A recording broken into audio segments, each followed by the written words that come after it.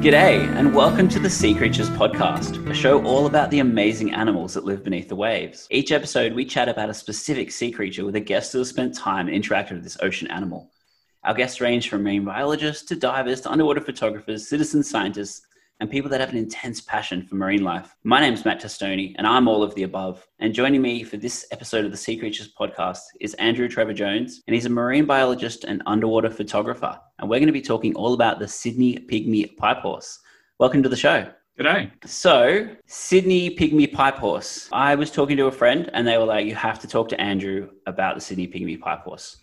So, how have you become so synonymous with this animal, and why do you love them so much? I guess I've just been tracking them for it seems like 9 years now. I saw my first one in 2011, and in fact, I really didn't know much about them. I was on a night dive with a buddy. He stumbled on one, and I sort of saw it and immediately remembered reading about it in a book and thought, This is the pygmy pipe horse. I've always wanted to see one. And we were so wrapped that at the end of the dive, it was really rough and we got washed up on the rocks and we didn't care. It was just like our cameras nearly got smashed, but we were just so thrilled to seeing this beautiful little creature. They're only small. The largest they get to is about 55 millimeters long, and that's including their tail. And maybe I should take a step back and explain what they are so that you can understand sort of the size things. So basically, it's called a pygmy pipe horse, and it's more or less a cross between a seahorse and a pipefish. So most people would be familiar with a seahorse,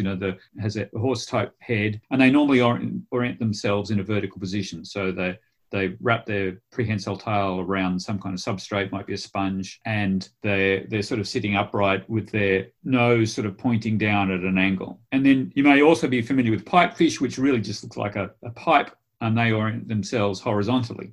These guys have some of the characteristics of a seahorse, so they have a head that looks much like a seahorse, but they orient themselves horizontally like a pipefish.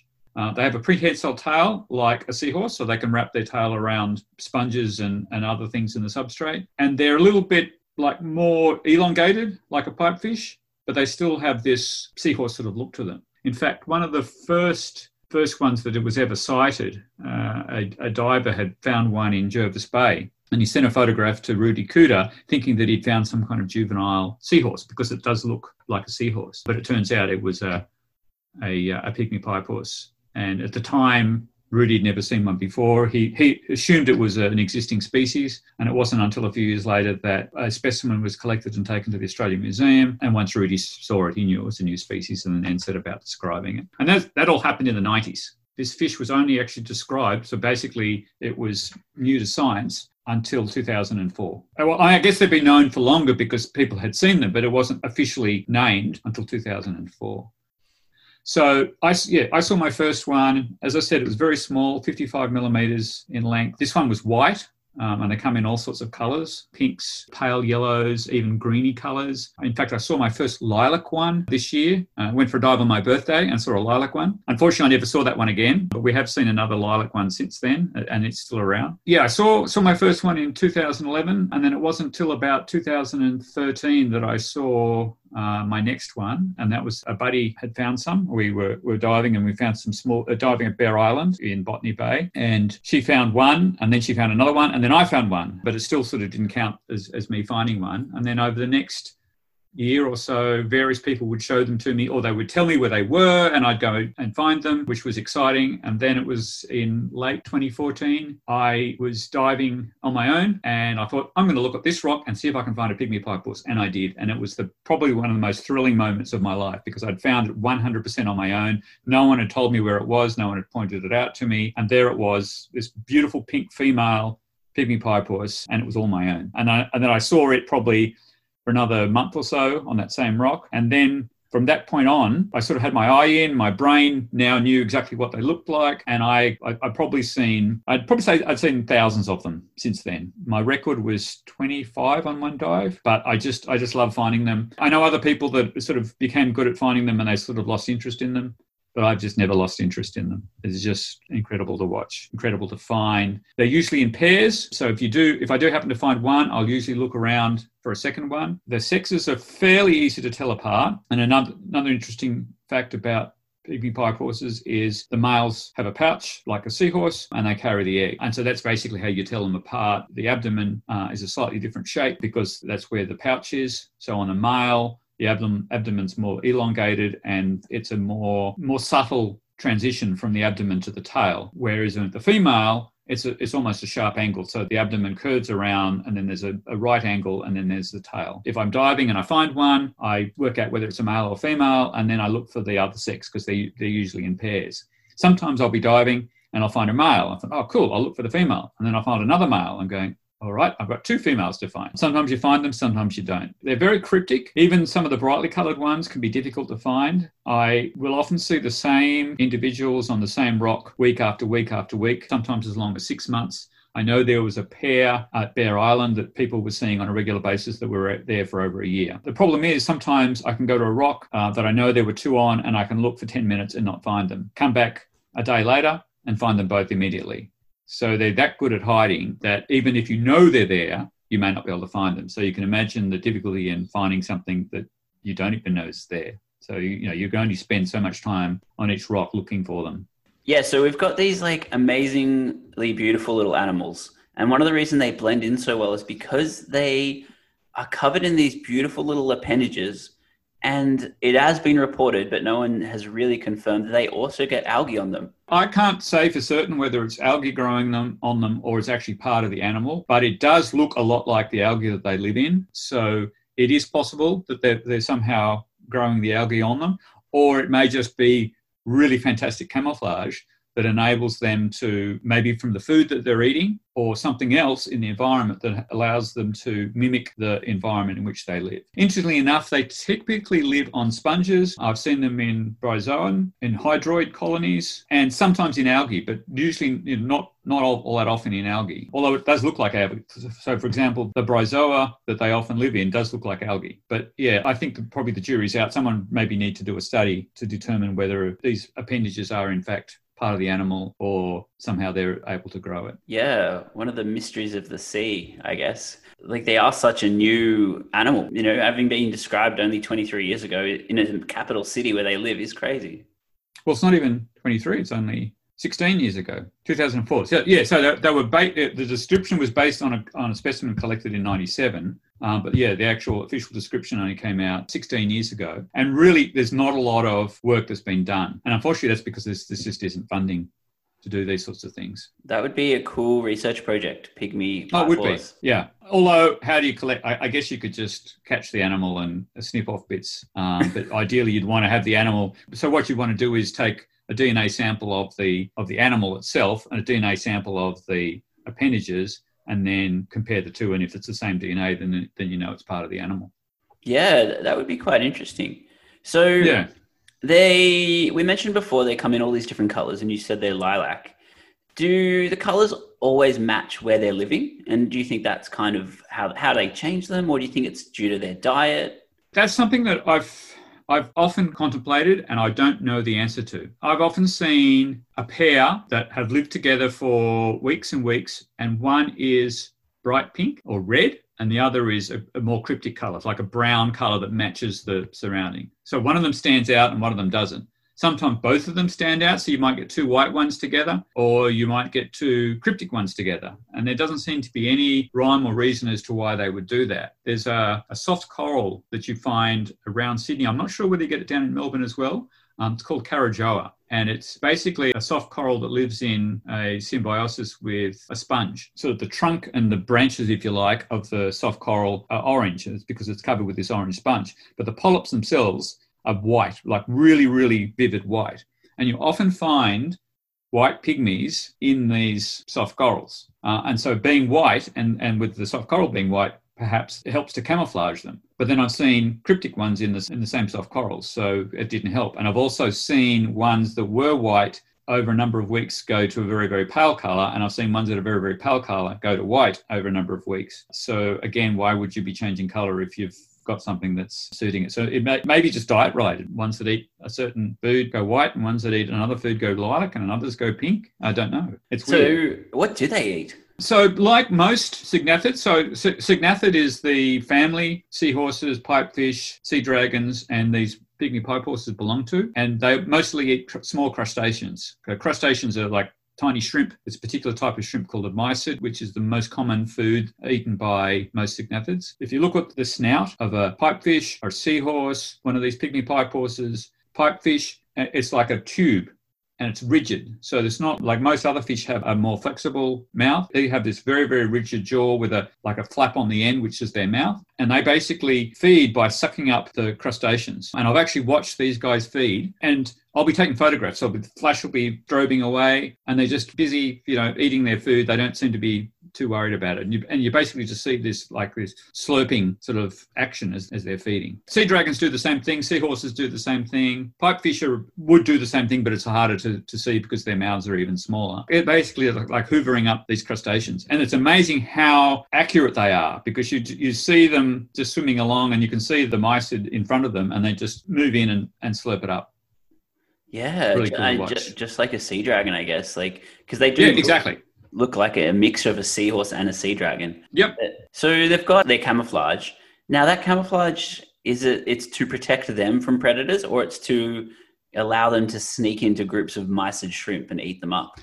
It'd be to protect them from predators. I mean, certainly watching sea dragons feed, and as you said, these are much the same. The mysids are just there, and the dragons come in and feed on them. It's pretty obvious that there's a dragon there. I don't think the mysids can escape. It'd be the same with these guys too. Any small crustaceans that are there are just going to be there for the taking. They're not going to really be able to escape. It's so that they don't get eaten by predators, and we don't know what the predators are. A friend of mine, a buddy, we were diving together. I just pointed out a pygmy pipe horse. I moved on. He was photographing it. And while he was photographing it, a big blue groper came in and slurped it up. Wow. Whether that's a normal diet of a blue groper or whether it's just blue gropers follow divers around and eat anything that they think that the diver is interested in, I'd probably say it's more likely the latter, but there must be something that feeds on them. I can't imagine that they would go without some kind of predator. Yeah, something kind of having a nibble. And I guess, blue gropers are such a opportunistic feeder, I feel like. I feel like they would just eat anything. And everything. Yeah. And particularly in areas that are heavily dived, because you'll get dive guides that are cutting up sea urchins and things, so they know to follow divers around and they're likely to get something to eat. So what's the coolest thing you've seen pygmy pipe horse doing, or what's the craziest kind of dive or you've had with them? I've yet to see any spawning. I've seen them getting ready to spawn. So basically they mate in the water column. So I've seen video of it and friends have seen this happen. So basically they will usually swim together when they're ready to breed, maybe latch their tails together, and then they float up into the water column. So they may be 5-10 centimetres away from the substrate, from the rock that they were on. And then the female will insert her ovipositor, which is basically her egg-laying tube, into the male's pouch, and then lay the eggs in there, and he fertilizes them as they go in. So I've not actually seen that. I have seen them getting ready for it, so the two of them are together. At one point I was diving. I saw them getting ready. I sort of, should I stay? Should I go? And I left. I came back and they were gone. And I suspect that they'd gone up into the water column, they'd mated, and then the surge had taken them to another rock. So it wasn't like they died or anything, but they just swept off in the course of love. But what probably a really cool thing I saw, it may have been in preparation for spawning, or it may simply have been part of their courtship ritual. Very surgy day, so there was a lot of water movement. Current was quite strong. I found a male. In fact, it was a male I'd seen before, and he was sitting on a just attached to a bit of algae. And I then looked for the female. I spotted her about 20 centimeters away and thought, oh, cool, because as I said, I'd seen this male multiple times before. I hadn't seen the female. Oh, finally saw the female. Just as I spotted her, she let go of where she was, floated up into the water column. And as I said, surge going one direction, current going the other direction. She floated right down and hung on to the exact same piece of algae or alga that the male was on. I don't know how she did it, because I can't even move myself that well underwater. But she obviously just knew how to time herself with the surge and the current, and she landed right on top of him. And it was just unreal. Wow. Really just unbelievable to see. Because they're not great swimmers, are they? Because how do they swim normally? Do they have fins like a seahorse? Yeah, they've got, basically it's like a seahorse. So if you ever seen a seahorse swim or a sea dragon swim, they're not really, they're not Shane Gould or any other, famous swimmer. They've got pectoral fins. I think they do most of the swimming with the pectoral and the dorsal fin, but it's more they can maneuver with it. It's not actual swimming. as such. Yeah. So I don't know how, and I guess they can probably also control their buoyancy, because the way she went up, across, and then down, so she obviously has some way of controlling her buoyancy, but it was just incredible to watch the precision in which she was able to land on top of the male, and then they were together. There was another time I was pretty sure that a male was about to give birth. His pouch was very, very inflated. It was open at the front, and I managed to get some photos sort of showing into the pouch, and I waited for like 15, 20 minutes and nothing happened. So I don't know how long I'd have to wait. I mean, I did that with a seahorse once. So it was a seahorse I'd seen who had got more and more and more pregnant. And then one day I thought, this is the day he's going to do it. And I waited for 20 minutes and nothing happened. And I was sort of at the start of a long dive. I didn't have time to wait. I went back the next day. He hadn't given birth, so I didn't miss anything. Oh, and I guess that's the thing. You're only down there as a scuba diver for like an hour max, really, usually, or 2 hours, depending on, what your kind of setup is. And these creatures, it can happen anytime within days, or at nighttime, or morning, or you got to be lucky. Oh, yeah. Yeah. I mean, not a pygmy seahorse story, but a sea dragon story. One of my regular sea dragons that I see at one of my dive sites. I did a dive on the way out. So it's basically you get in at one spot, you swim out, you swim back and get out at the same spot. And he was near the entrance. So I saw him there. He had no eggs. I thought, I'll drop, he must be due for some eggs soon, but he doesn't have them now. Yeah. Swam away, came back 80 minutes later, he had eggs. Oh, no. There was no female to be seen when I saw him before. There was no female around after. So somehow in that 80-minute period that I'd been gone, a female had come up, they'd done their courtship, she transferred the eggs, and I'm thinking, all of those wonderful things that I saw in those 80 minutes, I would have given up gladly to watch that. Yeah, but what can you do? Sit and watch a seahorse for all that time. I'll post a link in the description of the podcast for the mating, because I did watch the video as well of the mating pygmy pipe horse, and it is amazingly like a seahorse. Yeah, well, it's I think this is the one on the Australian Museum website, and that's Nick Misserden. Nick was actually one of the, I mentioned that people kept showing me pygmy pipe horses when I couldn't find them myself. Nick was one of the people that was showing me them at Bear Island, and it was amazing. He'd show me, and I was just like, how could you find them? And I just, it blew my mind that people could find them. And now I don't even, how could you not find them?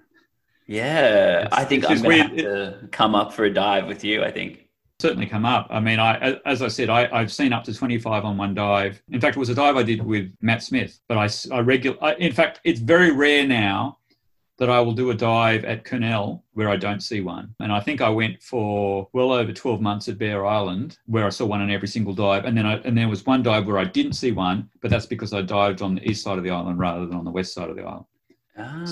Once you know where they are or how to find them, they're reasonably easy to find. I won't say that they're super easy. I mean, there was a period in late last year at one of my dive sites where I didn't see any for like 3 or 4 dives.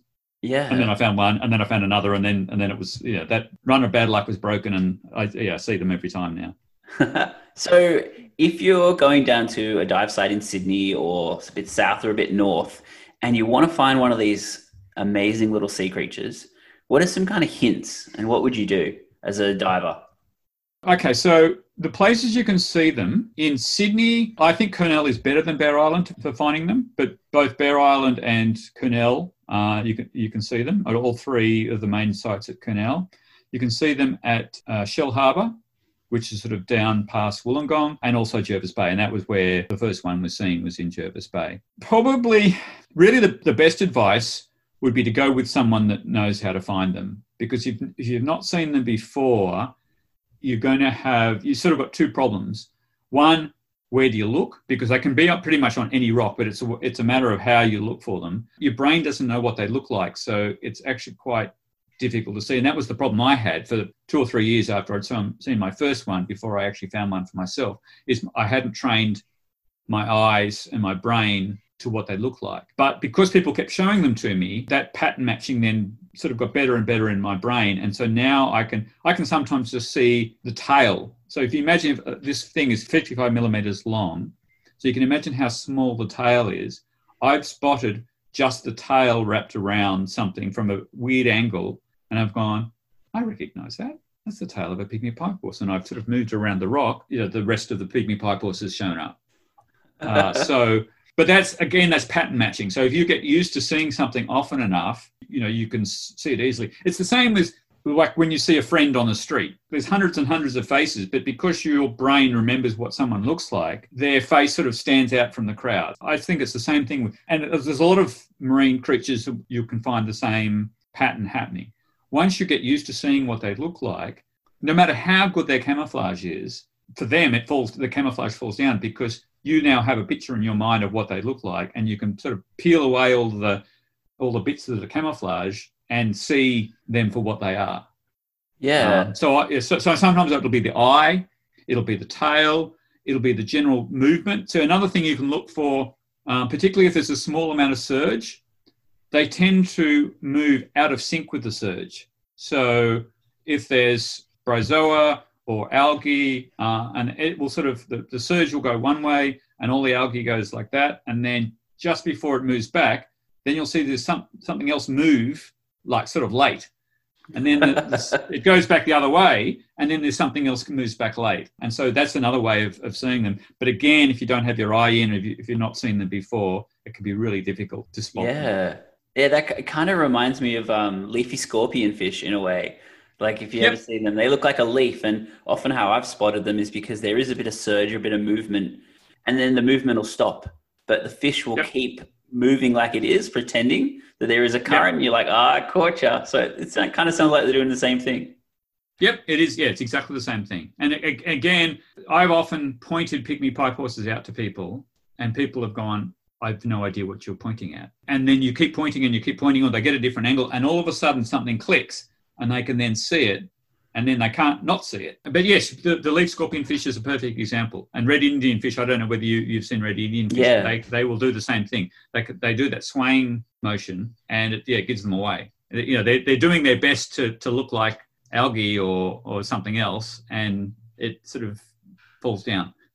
Yeah, I just love the idea that a fish is swimming along, and even though there's no surge or no movement, it looks at a red Indian fish or a pygmy pipe horse that's moving and goes, oh yeah, there's a bit of current today. They don't have that mental capacity to know that there is no surge, that shouldn't be moving. So I just think it's a funny image to have. I went to South Australia 3 years ago, but there's southern pygmy pipe horse. So this one's the Sydney pygmy pipe horse, the southern pygmy pipe horse, which is in the same genus as this one and was described a lot longer ago. And I was hoping to try and look for those at Rapid Bay, but unfortunately the conditions weren't any good and we couldn't dive there. And one day I'll go back there and I'll see if I can find them. Because if I can find these guys, I can find the other ones.